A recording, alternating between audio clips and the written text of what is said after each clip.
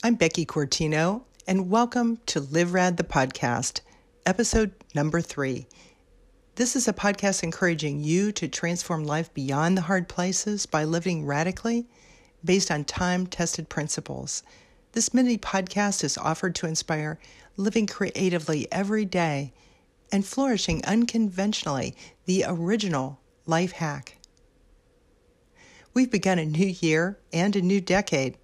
As much as we believe things have changed in the past 10 years, if we're truly honest with ourselves, many important things that trouble us most remain the same, or possibly they are worse.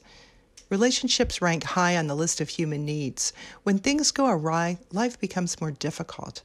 We are less free to be ourselves and to enjoy the company and special times with those near and dear that give life deeper meaning and greater joy. As we come to the new year with thoughts of fresh start, renewal, and hopeful possibility, this is a great time to consider how we might work toward restoration, repairing brokenness, and loving others more radically, perhaps as never expected. Emotions reliably stir as we enter a new year. Reviewing the last 365 days, happy memories come to mind. They warm us in the January chill. They give us hope for the days ahead. Painful thoughts inevitably come on the heels of bliss-filled remembering, coloring our yesterdays in darker hues. They remind us of where we've been. If we allow, they'll dictate where we'll stay in the days stretching out before us.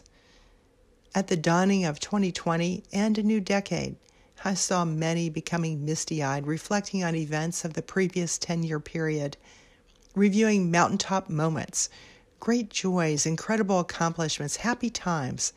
They also carefully inspected their disappointments, tragedies, setbacks, and personal shortcomings. We've all experienced sweet moments and difficult times over the last 10 years. Hope for the days ahead fuels beautiful dreams of what is yet to be. It can be a way forward for us as a catalyst for change we hope to live. Not just in personal improvement, but also in life and our broken relationships.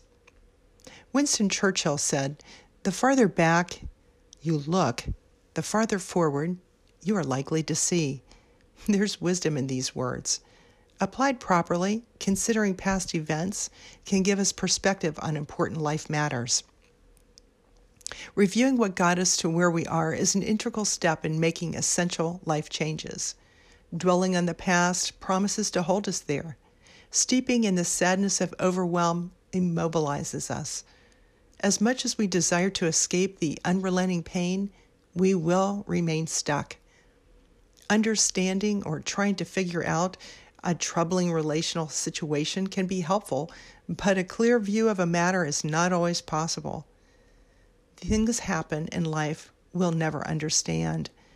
Lingering too long in trying to make sense of what doesn't holds us back on what is yet to be or who we may become. It's important to look back and learn from the past.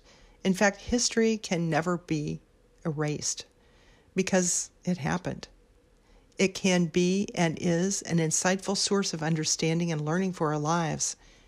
Thinking it's all in the past, by complacently believing we can shelve it because it's important, or we can't do anything about a relational break, never addresses the issue.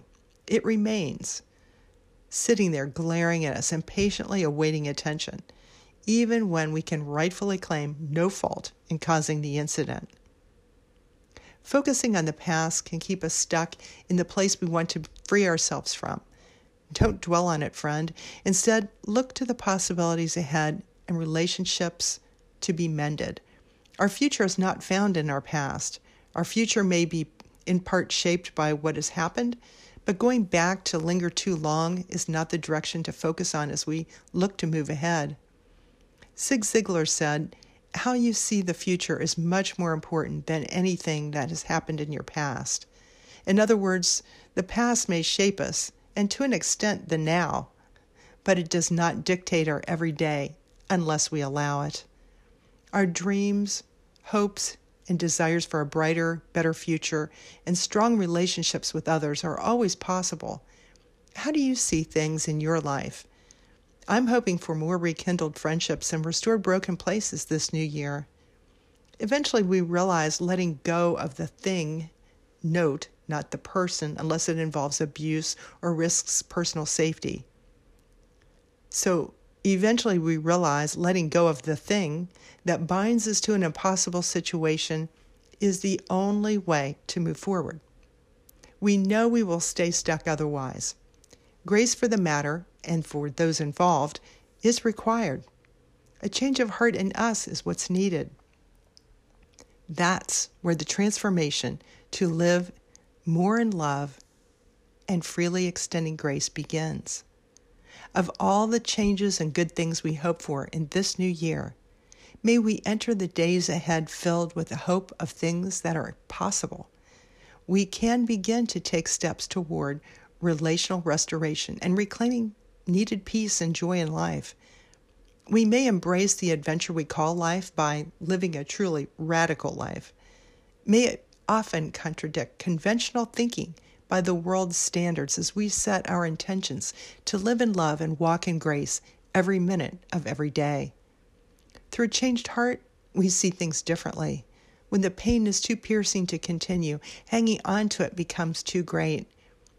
Then we can see our way clear of it. This is the path to forgiveness, and by following it, we are on our way to restoring life's broken places.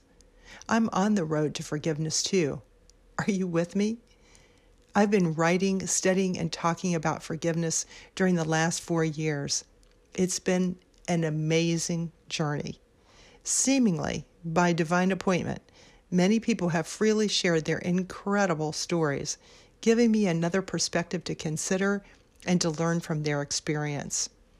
Most of those who've shared their hearts with me I'd never actually met before, and as we had just met, they didn't know I was writing my forgiveness book until after their telling.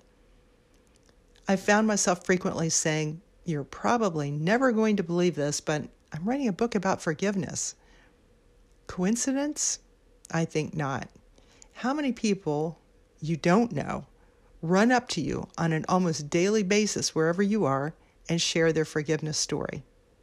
Forgiveness stories were trending in my world as I endeavored to write this book and get my arms around this behemoth topic that seemed to have so many moving parts. I wasn't sure if I might have begun an impossible book project. Each impacted me greatly and inspired my writing. They blessed me with new perspective and gave me hope. I've come to understand that everyone has a forgiveness story. We're all struggling with a situation, have troubled relationships, and usually running out of workable strategies, looking for an effective way to handle them. I've learned so much in this writing and through the amazing forgiveness stories. I hope you'll join me on this journey. My forgiveness book will soon be available, and you can find out more about it. You can find out more about my forgiveness book and receive updates about it at forgivenessbook.beckycortino.org. forgivenessbook.beckycortino.org. Thanks for listening to Live Rad the podcast, episode number 3. See you again soon.